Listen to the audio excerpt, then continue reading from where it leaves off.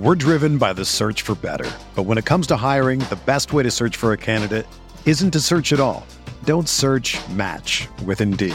Indeed is your matching and hiring platform with over 350 million global monthly visitors, according to Indeed data, and a matching engine that helps you find quality candidates fast. Ditch the busy work. Use Indeed for scheduling, screening, and messaging so you can connect with candidates faster. Leveraging over 140 million qualifications and preferences every day, Indeed's matching engine is constantly learning from your preferences, so the more you use Indeed, the better it gets. Join more than 3.5 million businesses worldwide that use Indeed to hire great talent fast. And listeners of this show will get a $75 sponsored job credit to get your jobs more visibility at Indeed.com/Blue Wire. Just go to Indeed.com/Blue Wire right now and support our show by saying that you heard about Indeed on this podcast. That's Indeed.com/Blue Wire. Terms and conditions apply. Need to hire? You need Indeed. Hey, this is Megan Rapinoe. And I'm Sue Bird. We've decided to turn our crazy IG live show into a podcast for your listening pleasure. Enjoy the show. A Touch More. New episodes of A Touch More drop Tuesday only on the Blue Wire Podcast Network. Be sure to subscribe to the show on Spotify, Apple, or anywhere else you listen to podcasts.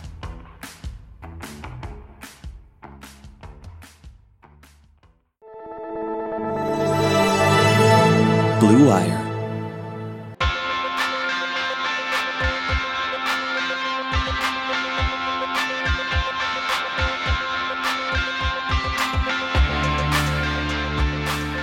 All right, welcome back to Big Screen Sports, the sports movie podcast brought to you by Blue Wire Podcast. I'm your host, Kyle Banduho. Today, we are talking to Keith Law, baseball writer for The Athletic, one of my favorite baseball writers, and a returning guest on this pod. Keith joined to cover Trouble with the Curve way back when this pod was named Trouble with the Script, in dubious honor of that movie. It was about a year ago. I was really happy to have him on again. Today, we're talking about Keith's new book, The Inside Game. It's a book I really enjoyed. It provides baseball examples to explain critical thinking and decision-making theories. It's a really enjoyable read for any baseball fan. We discuss it, decently in depth on the pod. Keith gives a much better description of the book than I do. I will have links in the show notes to where you can pick that book up. And since this is the sports movie podcast, we're also going to talk about Moneyball, which, despite its acclaim, has had it has a ton of baseball problems that kind of come to light with Art Howe being in the hospital right now fighting COVID. The movie Moneyball definitely did him dirty. It's a movie Keith is not too fond of. So during the back half of the pod, we discuss some of the film's missteps, and then we finish it up with just kind of some spur of the moment talk about the 2020 MLB draft format. The plan to reduce the minor leagues. It's a pretty well-rounded discussion for a podcast that's usually about sports movies. It was fun to talk baseball with Keith. I really admire his work. I was very thankful that he was able to take the time to talk about this book. Next week, we've got our non-sports movie of the month, Pitch Perfect, with guest Mike Schubert. If you haven't yet, check out episodes from earlier this month. Last week, we covered The Rookie on Friday's episode, and then on Monday's episode, had a conversation with the film's inspiration, Jim Morris. So it was a rookie-themed week. Next month's schedule is up in the Big Screen Sports Facebook group, so if you're looking to rewatch as we cover, go join that group. But for now, let's go to Keith Law, talk about The Inside Game and Moneyball. Okay, today I am joined by a returning guest, which seems to be the theme of this month. He joined me last year to discuss the worst baseball movie of all time, which is Trouble with the Curve, back when this podcast was called Trouble with the Script. Making his first appearance under the name Big Screen Sports, he is a baseball writer for The Athletic, host of The Keith Law Show, and author of the new book, The Inside Game. It is Keith Law. Keith, thanks so much for joining me today. Well, thanks for having me. Right off the bat, I loved your book, The Inside Game. Tell the folks where they can find it and what your book is about. So you can find it anywhere you're getting books. Since most bookstores are still closed, if you don't have one that's doing curbside or mail order, I would suggest bookshop.org. It's a great news site that supports independent bookstores. They do logistics for some stores, or they try to source through them, or just give a portion of their proceeds to independent bookstores. And obviously in this economic shutdown, that's really essential.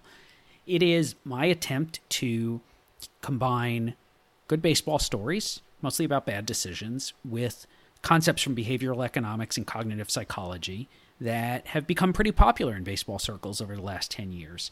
And I thought I could either, one, just write a fun baseball book that looks at some of these interesting or weird stories through a different lens, or if folks are interested in learning more about cognitive biases, I could explain them using baseball examples that I think just makes them accessible to a broader section of the audience that maybe has no background in anything like economics.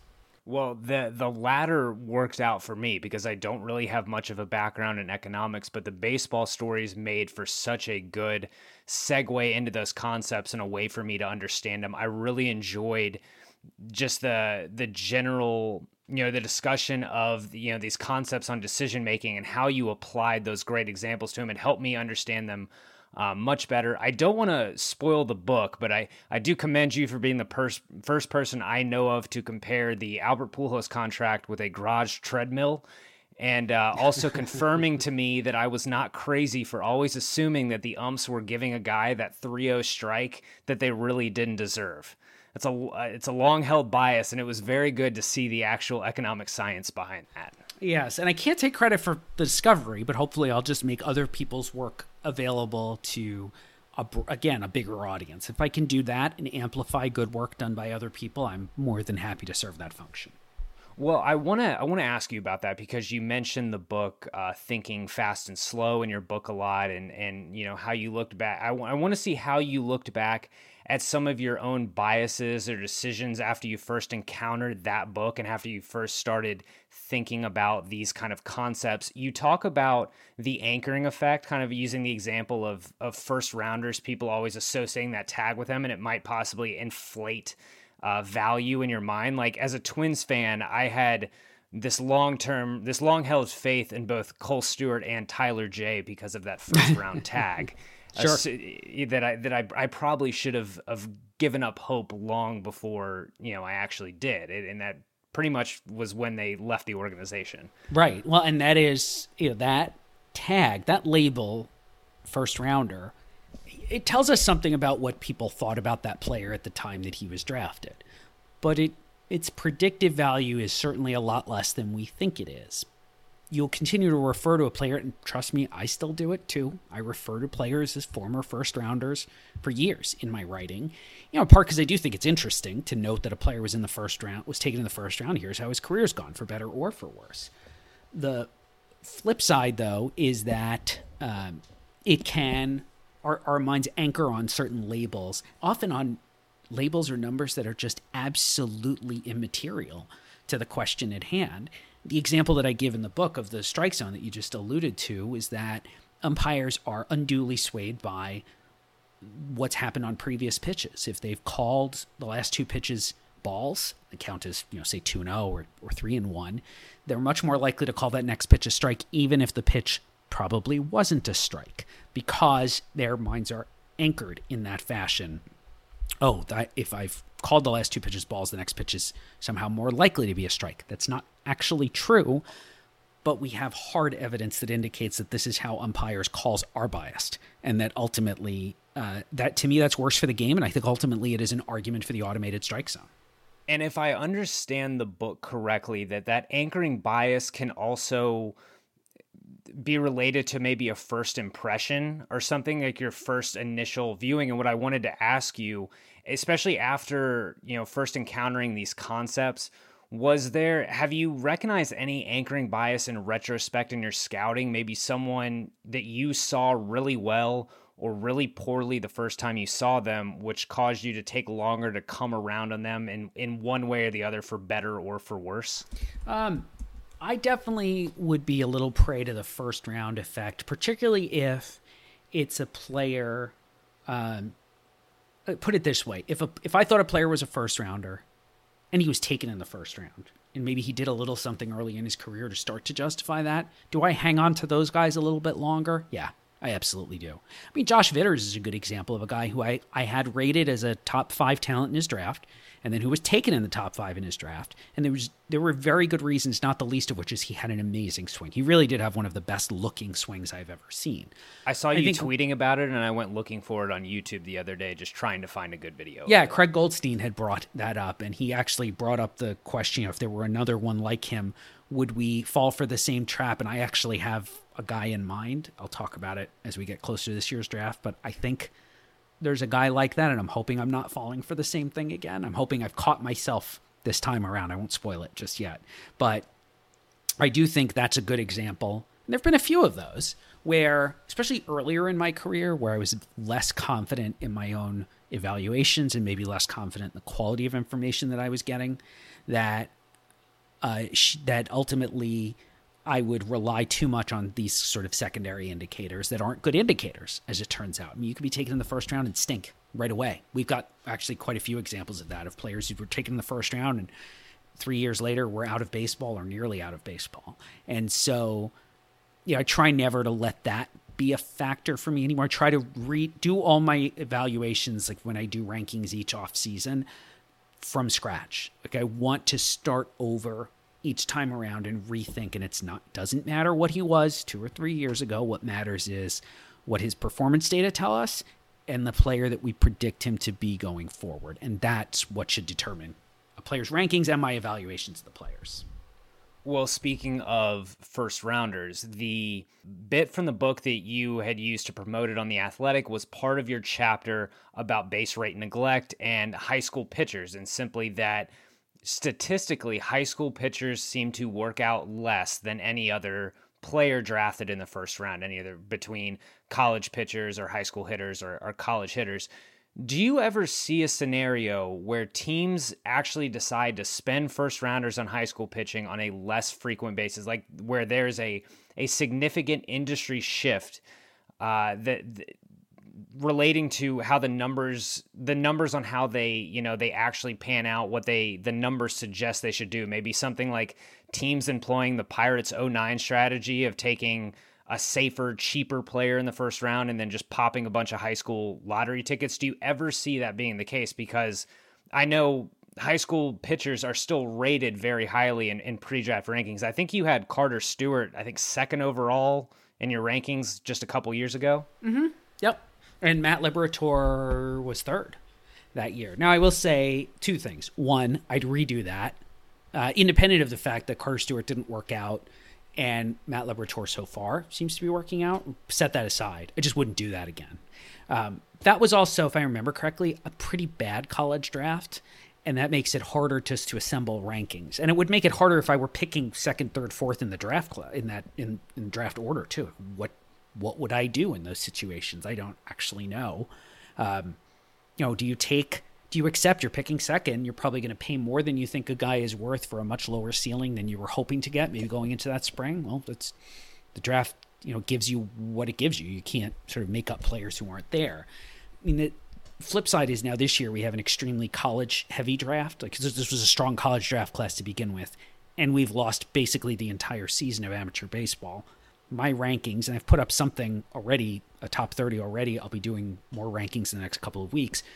You're not going to see a high school pitcher probably in the top 15, which is a combination of me just learning from my own research, and I think also recognizing that this draft class gives us some of those college players that make it easier to push high school players down, to accurately assess their risk and have them lower in the first round. Because it's not that high school pitchers have less ceiling than we thought they did, but it's that they fail at a much higher rate than people accept. They fail at a higher rate than you would think, given where they're drafted. And the one last point I'll make, though, is if you look last year, there wasn't a high school pitcher taken in the top 15. I was writing this chapter around that time, and I don't know if that was a beginning of a trend or a bit of a fluke. I'm very curious to see how that plays out once we get to a regular draft year, hopefully in 2021.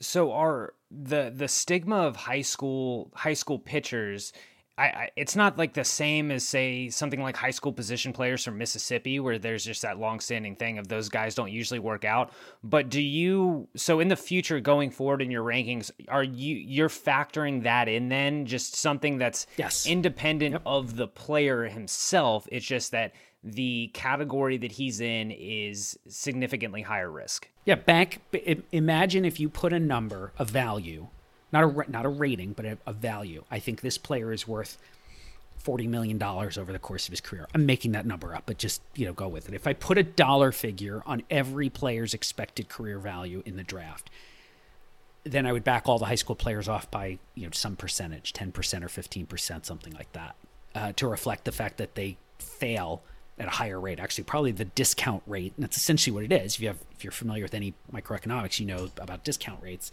That's essentially what you're doing. It's the whole class. It's not that I don't like these individual players, and it's not that I'd never take one either. It's not what the real conclusion that I found is that major league teams take too many high school pitchers in the first round. Not you should never take a high school pitcher in the first round. It's getting cast a bit that way as I talk about it, and if I were an individual scouting director, I might feel that way, but that's actually not the conclusion, right? The optimal number of high school pitchers to be taken in the first round each year is not 0 from an industry-wide perspective. It's probably 3 to 5, where it's normally somewhere around 7 or 8 with some variance.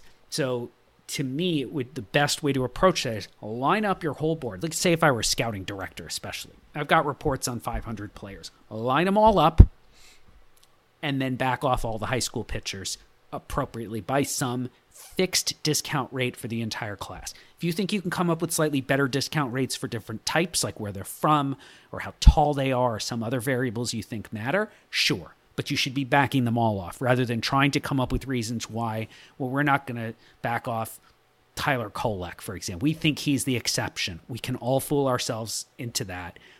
That is some serious base rate neglect. And in fact, you should be looking at you'd probably be looking more at the high school pitchers you like with that jaundiced eye of saying, yep, but he's still a high school pitcher.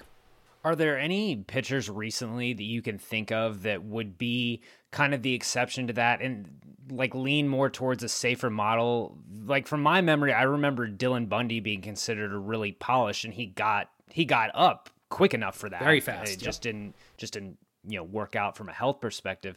Are there any recent pitchers that you've been able to say this guy seems more like a college arm than a high school arm, or everyone is just shuttled in that high school category? Braxton Garrett, and he blew out right away, right? I think he had 4 pro appearances. And he blew his arm out. I mean, that was the most polished high school pitcher I've seen, at least in the last 5 years. And he didn't throw very hard, right? That was sort of one of the things we know is guys, it's not so much that guys throw really hard, but guys who are regularly pitching at the top end of their velocity range seem to get hurt more often. That's bad. He didn't really do that. He threw a ton of strikes. He had some of the best control I've ever seen on a high school guy. That also would indicate he probably threw fewer pitches. He probably wasn't worked as hard. And there's really never been, even sort of in hindsight, no one's ever said, oh, this guy was worked too hard. Pitchers just get hurt. That guy was as safe as it gets. I think I had him 3rd on my draft board that year. I loved what I saw out of him. It's, you know what? That's the guy you take because you think he's a bit more like a college arm. He's more polished. There's still some projection, but he's definitely more polished. He throws strikes. He knows what he's doing. And he hasn't been worked very hard. We like all those things. And he still got hurt. And I still think Braxton Garrett's a real prospect, but his timetable alone made him a typical high school pitcher, regardless of what happens from here on out. Yeah, because of the timing of when he got hurt, it basically eliminated 2 seasons, I think. Basically, yeah, almost that's exactly right. Yeah, it was like June. We didn't pitch the first summer. Am I getting this right? And then he came back, made a couple of short season starts, and then boom, and then he was hurt. And then missed a year and a half. So he's really barely pitched. I think now he's going to, this season, not his fault, obviously, but he's going to end up something like 4 appearances in 4 years or something close to that. It's more than that, actually, because I think he pitched a little bit last summer, but like nowhere near the workload that a guy should have in 4 calendar years since he was drafted. And none of this is his fault. I'm not blaming him necessarily. I'm not even entirely blaming the Marlins because I thought it was a good pick at the time, but it's just indicative of the high school pitcher issue. The last thing I want to bring up from the book, and then everyone else can go read it and get all these great examples because it is phenomenal. You talk about recency bias, which I think is definitely the one term that even people unfamiliar with all these other concepts, will be able to identify with, or at least kind of from face value be able to say, oh, I think I know a little bit about recency bias. You mentioned the all-timers, Brian LaHare, Derek Bell. I always think of Chris Shelton when I think of small sample size or recency bias. I think of Chris Shelton's April in the early 2000s. This is kind of a two-part question. Is there any sort of set, in your mind, in your evaluation, is there any sort of set sample size for hitters or pitchers where you can, especially prospects, where you can look at it in a level and say, okay, this is enough to know who a guy is? And then is there anyone that you can remember in your past evaluations of getting fooled by recency bias?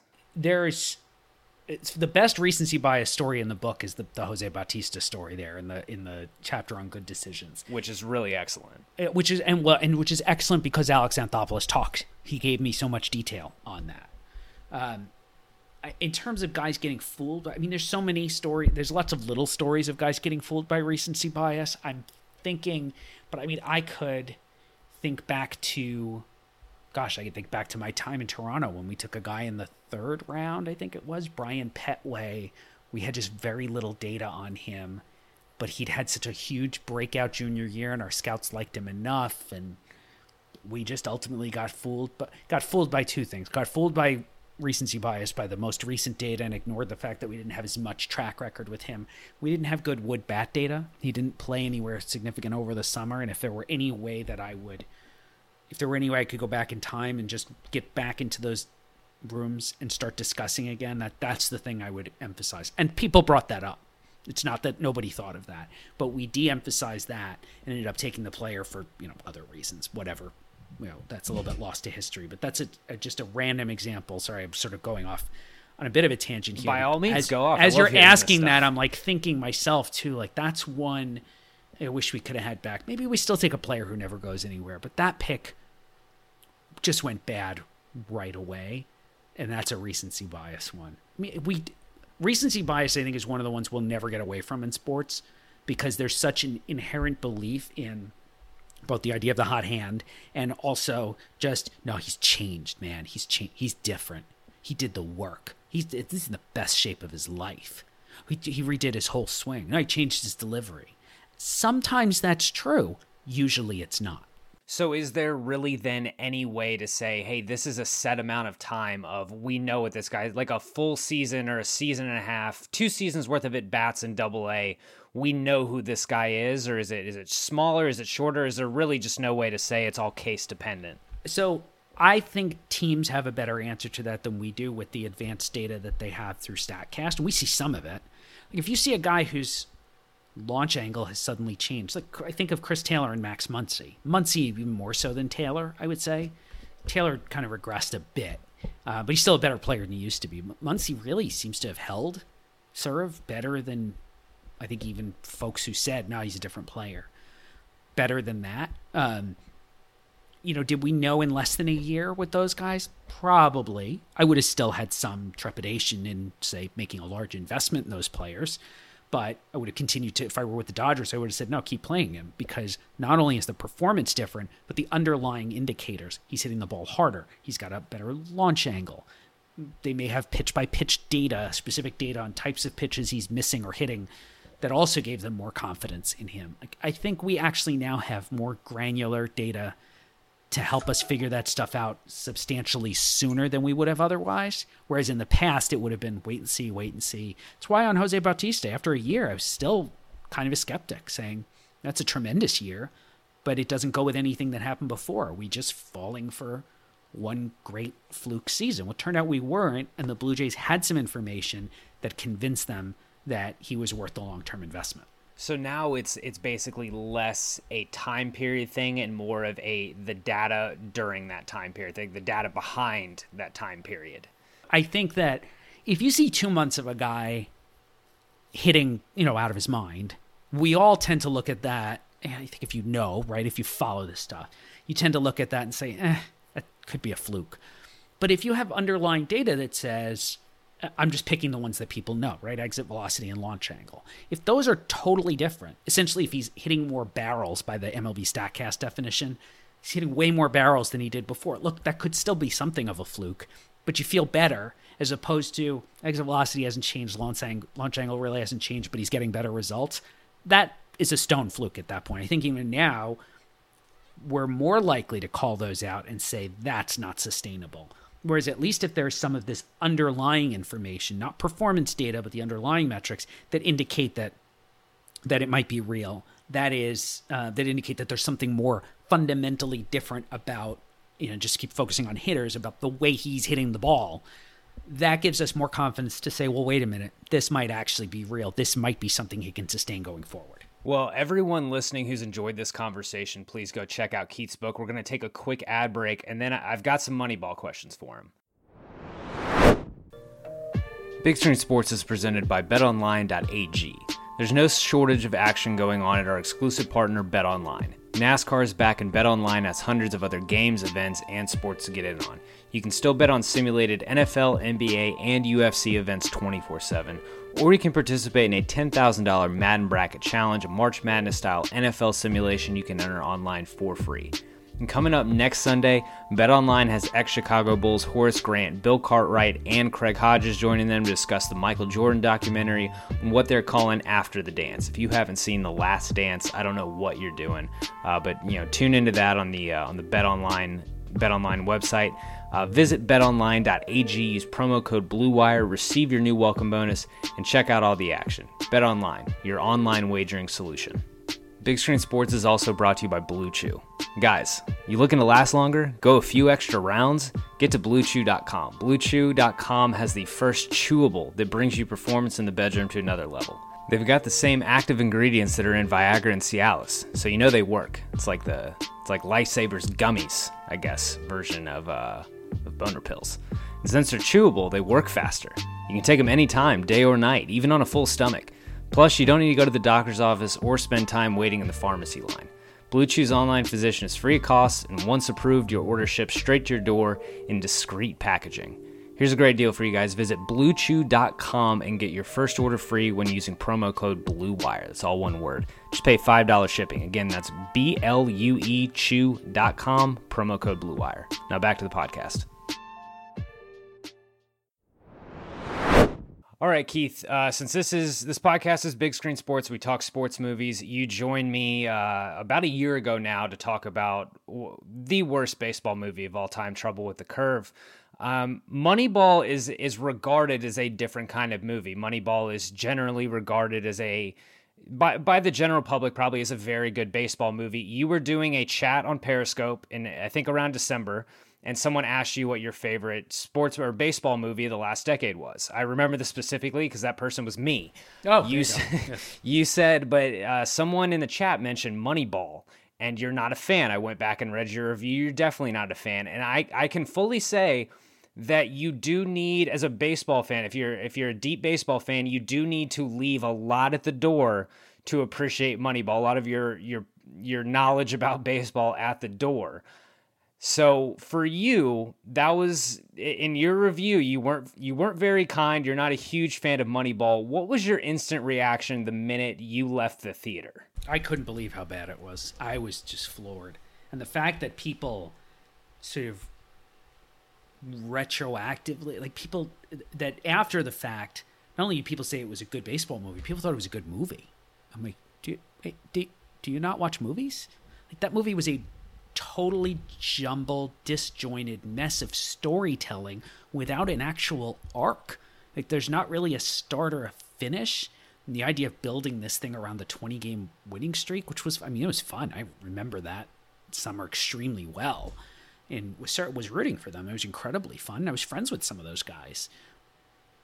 But that's not a movie. That's not much of a story. And, that was the big thing when I wrote about it. And people, I said it was an absolute mess of a film, and it is. It still is. And I don't think it's even aged all that well. But that, and it starts where Paul DePodesta didn't even want his name attached to the film. Good for him. Good life choice. And so instead they replace him with this, fictional stand-in, Peter Brand, who is the most stereotypical, nerdy, out of shape, like, okay, the moment you see that, it's, okay, we're not even trying here, right? We're just going to go for the easy layup, pick on the big nerd, And, compared to, it's funny, there's a bunch of real scouts in the room, in the draft room. I know at least one of them. And then the scouts were in there to be idiots, basically. They were to be sort of useful idiot foils to Brad Pitt's genius and Peter Brand's extreme intelligence. And we're just going to do this better because we're smart and you're a bunch of morons. And I even found that particularly offensive. The depiction of Art Howe I thought was particularly offensive. That was the toughest part for me. Yeah. Not to mention a waste of a pretty good actor, I would say. Like, they had pretty good cast in that movie. And a lot of them were kind of rather fairly poorly used, I would say. Or chosen because there was some physical similarity. There were also even things you wouldn't even necessarily know. Like, there's a reference to, Eric, you're now our scouting director. Well, I know who that's supposed to be. And that's also really offensive because that guy is still the A scouting director 10 years later and deserved a lot better treatment than that. Grady Fuson is a real person, and he is not the way he was depicted in that film. That film basically put everybody into two camps. You're either one of the Moneyball guys like Billy or Peter Brand, or you're an idiot. And that to me is bad writing, bad filmmaking, and then also really offensive because I know so many of the people involved and they deserved way better. It was truly fictional in the extreme sense of the word fictional. It's, quote unquote, based off the book Moneyball, but it does leave a lot out. They don't mention Miguel Tejada, Jermaine Dye, any of the big three. Right. It was a loaded A's team that yep. my beloved 2002 Minnesota Twins were able to defeat in the ALDS. Probably a top 3 moment of my life to this point, I would say. Was there anything authentic about the movie that you were able to pull from it, or was it just all bad? It was hard to pull what was authentic out compared to, because of so much that wasn't right. But I will at least say this, now you and I talked about Trouble with the Curve, and now I'm being completely serious. Trouble with the Curve didn't bother to get the baseball shit right. That was the biggest thing, right? They just flubbed so many really basic things, like you can't trade draft picks, or your area scout isn't the only guy to go see the players you're considering for the first or second picks in the draft, or just having the scouts sit on the correct side of the field to scout a hitter. They just didn't bother. Moneyball got most of that stuff fine. Not necessarily perfectly accurate, and they did take some liberties with specifics of trades and actual players, but they tried to make it look like real baseball. It was better. It wasn't perfect. I remember the thing where Billy Beane and Mark Shapiro can only talk trades in person. That's not how that happens. Even back then, 20 years ago, that's not how that happened. Certainly today, no one talks to anybody anymore. They just text. But they did way, way better with that kind of detail than Trouble with the Curve, or frankly, a lot of other baseball movies that try to show some front office stuff or clubhouse stuff have done. That part was fine. And by the way, I've said the book itself is flawed. There's stuff in there that's not really accurate, but it's good. It's a really well-written book, and I think it tells good stories because Michael Lewis is a great storyteller, and would also get you sort of in the mode of understanding some of these different philosophies and why this was interesting. Whereas I think the movie just fails at that and tries to tell this upstart story that flops because it's so binary and the story is so totally disjointed. Are there any quick fixes that you would make? If you had maybe were able to pick 3 things that you would either, add or fix, do you think you could do a quick fix job on this? More easily than Trouble with the Curve, right? Trouble with the Curve was just lost cause. Right, lost totally. Cause. There's just nothing to be saved from that movie. I wouldn't wrap fish in the script for that movie. This, if you handed me, not a screenwriter, so I'm being this is very glib for me to even say this, but if you handed me this script and said, what do we do? Or I said, first of all, cut out all the family stuff for Billy Beane, because I think it doesn't work. I think it's kind of a big distraction, and again, not terribly fair to real people. I would try to soften the divide that is depicted in the movie between the stat guys and the old, the baseball lifers. Grady Fuson, the character, again, that's not who he is as a person, but let's accept that, okay, maybe they're going to sharpen him a little bit for the movie. But still, I would like provide some depth to that character. It's a guy who's been in baseball his whole life and ended up spending a long time with the A's, went elsewhere, and then ended up going back to the A's. So obviously it's not like there were hard feelings. But the people who are supposed to be the antagonists in this movie are too easy. They're just like badly drawn villains. And it shouldn't be like that. Art House shouldn't have been like that. Some of the scouts who are in conversations depicted even in passing, like, they're not like that. People generally aren't like that. This is not a superhero movie where the bad guys have to be really bad. I mean, why did people love Black Panther as a movie, not just as a superhero movie? Well, guess what? Because the Killmonger, right? The bad Killmonger guy, he made good points. Like, he was actually a really interesting, complex character who showed up and made interesting arguments. And he was complex. Moneyball would have benefited from more of that, of saying, no, the guys on the other side of this are not idiots, and they're not bad people. They might be stuck in an old way. Well, guess what? That's very human of them to sort of be comfortable with tradition, resistance to change, status quo bias, for example, or just plain old, this is the way we've always done it. It doesn't make you a bad person. And I would absolutely have tried to, create more, take out all the family stuff, all the off-field stuff for Billy Beane's character, and give that give that time to creating some complexity there, so that those discussions that happen in the front office, draft room, clubhouse are much more nuanced and a lot less of Brad Pitt being smarter than everyone and talking down to everybody. Because one, that's not how it happened. And two, it just doesn't make for that interesting a movie. Now it's like, well, I know where we're going, because this is like every other this guy versus that guy, or one versus many movie that we've ever seen.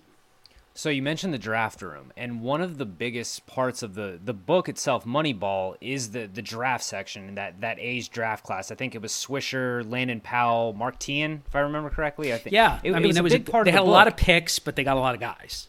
Yeah, it was a big part of the book, and it's not covered at all in the film. And the MLB draft is not in the pop culture lexicon as much as the NBA or NFL draft. I can see why they cut it, but to me that's the biggest omission. Is that the biggest omission for you, or are there any other things that they just completely dropped out of this movie that you were like, how could you not bring that in from the book? Well, you mentioned them just sort of forgetting those pitchers existed, right? Hudson, Mulder, and Zito. Just, I don't even know if they were named in the movie, let alone given the credit. You see the back of Tim Hudson's jersey. Yeah, that's it, right? It's pretty, right? Just tell the whole story. And by the way, Tim Hudson was a 6th round pick, right? Good job, right? Good job. You found value at a point in the draft. You look at what Tim Hudson produced in his career versus where he was picked. That's a draft pick for the ages. He could have had a story. You could have maybe compressed some timelines there to fit him in a little bit more. That would have been good. And by the way, how did you get Mulder and Zito? Well, you sucked for a couple of years and had high draft picks. Also part of the story, part of the strategy, and they nailed both of those picks. There's no reason not to mention those guys. To me, you could mention them in passing and say, yeah, okay, but they, 2 of those guys were taken in the top 10 and they turned out to be absolutely worth where they were selected. That's great. Here's the other stuff they did that's more interesting, because it's the stuff fewer teams are able to consistently get right. Also would have allowed them, I think, to talk. And it eventually, suddenly we're talking about a 3-hour movie here, and we're not going to do that. But maybe acknowledging that, hey, they tried a lot of this stuff and some of it didn't work, right? That whole thing with Jeremy Brown just didn't work out. They took a lot of guys like that, and a lot of it was just because they had to save money, not because they thought these were the best players, but they couldn't go at or overslot with every single pick in those years where they had lots of extra selections. They tried some stuff that just flat out didn't work, and maybe mentioning, hey, there were certain types of college pitchers, essentially like good stats college pitchers, to be overly, to oversimplify it. Some of that stuff didn't work. Why didn't it work? Could you mention in passing, oh yeah, we took a couple of these guys, this guy got hurt, that guy got hurt. I mean, you could play it a little bit even for laughs, right? In the sense that, yeah, we took all these guys, we thought they were great, and then the whole, their arms started falling left and right. All these guys blew up on us. Or this guy quit baseball. And, they took a bunch of guys who were, not to body shame anyone, but they were overweight by baseball standards, and most of those guys didn't pan out. You could talk about that. I'd be worried about them talking about it and just turning into a series of fat jokes. But there's something to be said for maybe that class of players is just riskier. They thought they found an inefficiency and it didn't work. Okay, you could put that in there somewhere. But instead, it was very much about these guys figured it out. They got the whole solution here. That's how they won 20 games in a row. Oh, yeah, but they didn't actually win a playoff series until, well, after that. So that's not much of an ending. So let's just talk about that winning streak and show a video of Jeremy Brown. And it sort of made a very unsatisfying ending and sort of, well, wait, what are you telling me? The heroes didn't do the thing you made me think they were going to do? It's clumsy storytelling. And I think a big part of it comes back to also they didn't know where they wanted to end, so they couldn't figure out how to get there. Well, they make it seem as though the Hatteberg, Chad Bradford, and someone else, and the Jeremy Giambi signings would be what saves a team, because there's that in the beginning of the movie. It's like, oh, we lost Giambi, we lost Damon, we lost Isringhausen, we're screwed.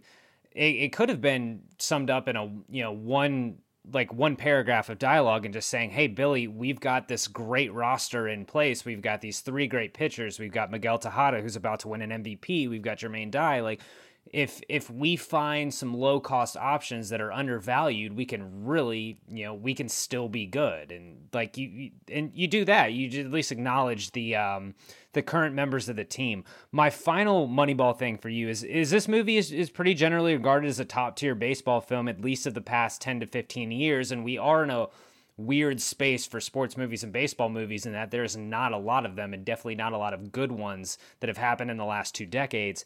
What is there a film that you could point to instead as the best baseball film of the last 15 years?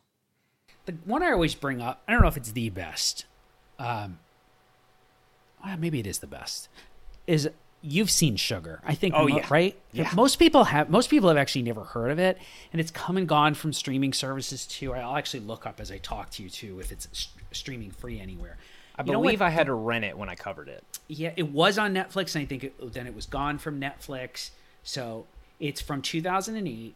It's on, what is this? You have to have DirecTV. That is DirecTV, and that's it. Yeah, looks like you'd have to rent it anywhere else. I don't think it's a very expensive rental because it's kind of obscure.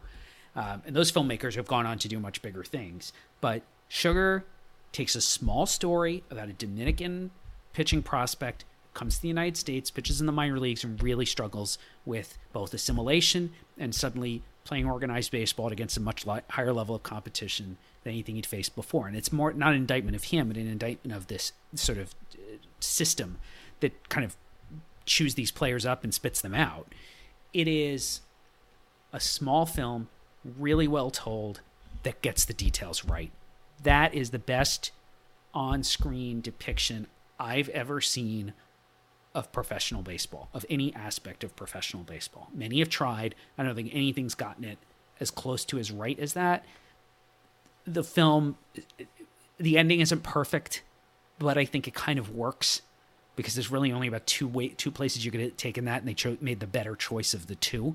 And I think it's really thought-provoking and will probably leave you feeling more compassion for minor leaguers in general, who are drastically underpaid and just not very well treated at all by the industry. And for players who come from outside of the United States, who come particularly from countries where English isn't the native language, maybe they come here not speaking any, how much bigger the challenge is for them than for kids who maybe come out of American high schools or colleges and face no assimilation difficulties or very, very little moving from academic life into pro ball. And I think that's the power of a movie. I don't think it's manipulative. I think it tells a real story, and you will leave thinking about it and wanting to see the lives of those real life counterparts of the character Sugar get better. Well, it's funny. I hadn't really thought about this, so bear with me because I'm kind of feeling this idea out as I go. But Sugar, it looks like next year is going to have aged even better or be even more relevant, because in that movie they simplify the minor leagues. There's just A ball, double A, triple A, and he goes from the complex to full season ball in the Midwest League. You assume. I think they were playing at Quad Cities. And that looks to be now the path for anyone coming from the Dominican Republic or Venezuela or Colombia to play baseball. It looks like they're going to be, if if all this reporting, this great reporting by, JJ Cooper's done a lot of it, Baseball America, who I covered Sugar with. If a lot of that is true and they do eliminate short season, this looks like the path that Sugar Santos takes is going to be technically the path that a lot of these guys are going to take, is jumping from the complex leagues directly into full season ball in the Midwest League or the Sally League or something like that. Yeah, I have a huge problem with that. I have multiple problems with that.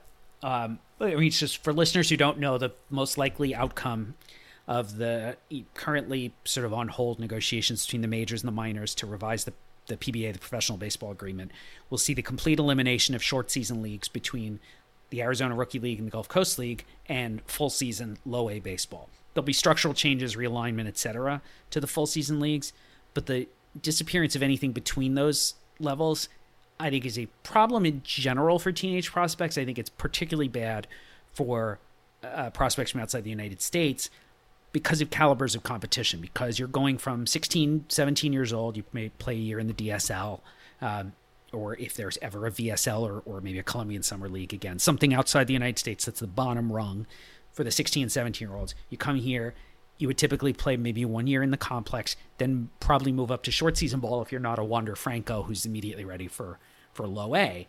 The system wasn't perfect, right? The Appalachian League was a pretty terrible place to send Latin American prospects. You're sending them to sort of really, rural, extremely white, not particularly friendly to folks from outside the United States. Maybe or folks who don't speak English, and certainly not a place where a kid coming from outside the United States is going to find familiar faces or familiar foodstuffs.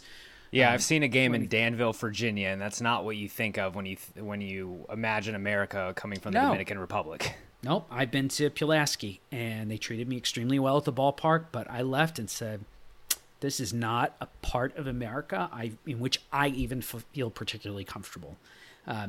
And I can't imagine continuing to send players there. If I were running player development, I would have always skipped players over that level, but I would have sent them to the New York Penn League. And I still say, and I'm going to say this, and I'm probably going to keep saying this even after the battle is lost, if a major league team wants to run an additional affiliate between the complex leagues and low A, they should have the right to do so. They should not have the obligation, but they should be able to do so. And if 4 teams or 10 teams, however many, want to have a New York Penn League team, let them. There should be nothing stopping them. And unfortunately, I think what's going to happen is it's going to be 120 full season teams in the complex leagues, and that's it. And that, to me, that's worse for baseball, and it's way worse for these players. I think the one thing you can definitively say with these negotiations is there will be big leaguers that the sport misses out on if there is no short season to put. I talked on the phone to Lane Adams last week, who spent 3 separate years in rookie ball and eventually got some good big league time. He is a guy who would not have stuck with the sport if there was not a rookie ball to send him to, or a short season. Sure. Yeah. I think we're going to lose a lot of players. What if, there's this talk that the draft this year could be as little as 5 rounds. And Major League Baseball did propose something to the union that was either 10 or 12 rounds. I got different answers from 2 different sources. But whatever it was, I can live with that this year, because this year is just, right, it's different. Everything's different. Weird. Things are weird. Right. Perfect. 5-round draft. You don't get Paul Goldschmidt. Paul Goldschmidt was not a guy, he was an 8th rounder, right, out of a mid-major college in Texas. He was not a guy who should have gone higher, but there was something about the bonuses or whatever, and he slipped up. No, he was an 8th round pick. He was seen as an 8th round talent. And I don't want to miss Paul Goldschmidt. We're going to miss players. When you shorten the draft, we're going to lose a couple of players. You shorten from 40 rounds to 20 rounds, we're going to lose not that many players. Players will just get drafted. Some of those players just get drafted a little higher. If teams really think they have a chance to the big leagues, they'll take them in the 18th round, and they'll save the senior signs for after the draft. That's fine. When you start really cutting back, though, and you're getting down to 10 rounds or fewer, you're going to lose players.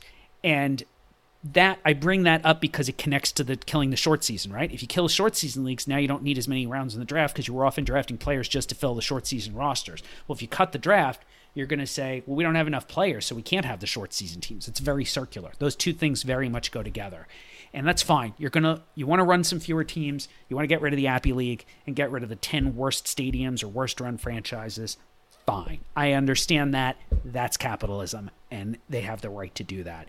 I have a problem with any system that says we might lose Paul Goldschmidt, because we want the Paul Goldschmidts. We don't want Paul Goldschmidt to get out of college and say, well, I go play indie ball and make no money, or you know what, I should just go get a job and start the rest of my life, because we're worse off without Paul Goldschmidt in Major League Baseball.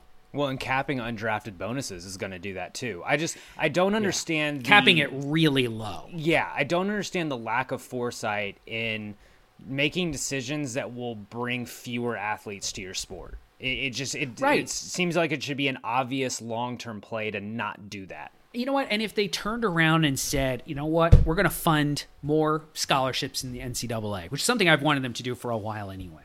Go to the NCAA and say, here's, some tens of millions of dollars each year to provide for every school to have 2 or 3 more full scholarships for baseball, to give more opportunities for kids who might get, slip through the cracks, particularly more kids from maybe disadvantaged economic backgrounds to get to play in college a little bit.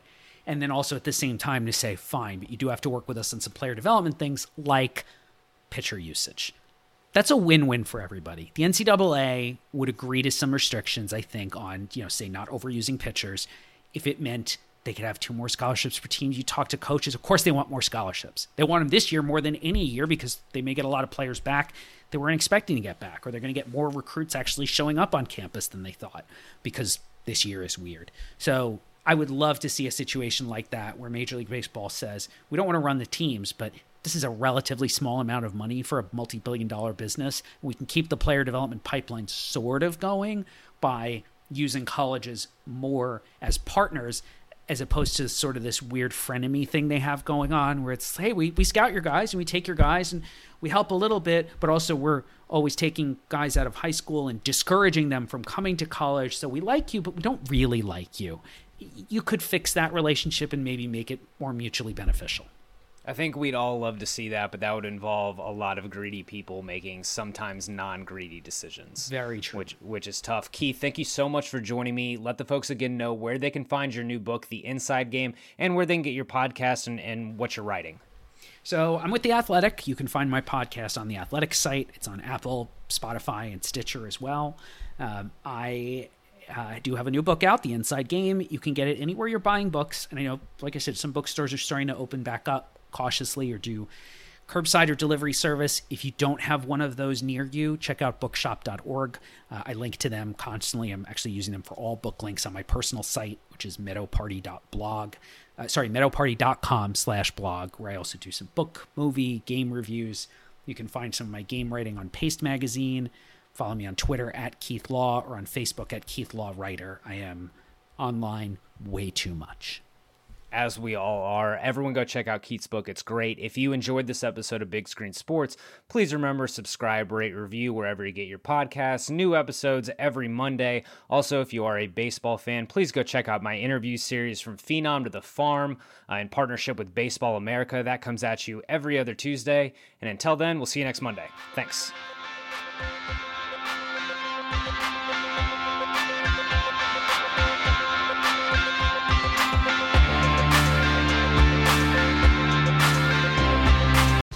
Whether you're a world-class athlete or a podcaster like me, we all understand the importance of mental and physical well-being and proper recovery for top-notch performance. That's why I'm excited that Unified Healing is sponsoring this podcast. Unified Healing is a new and super innovative global network of wellness centers powered by Energy Enhancement System, or EE System. If you haven't heard of the EE System, you'll want to listen up. This technology promotes wellness, deep relaxation, purification, and rejuvenation.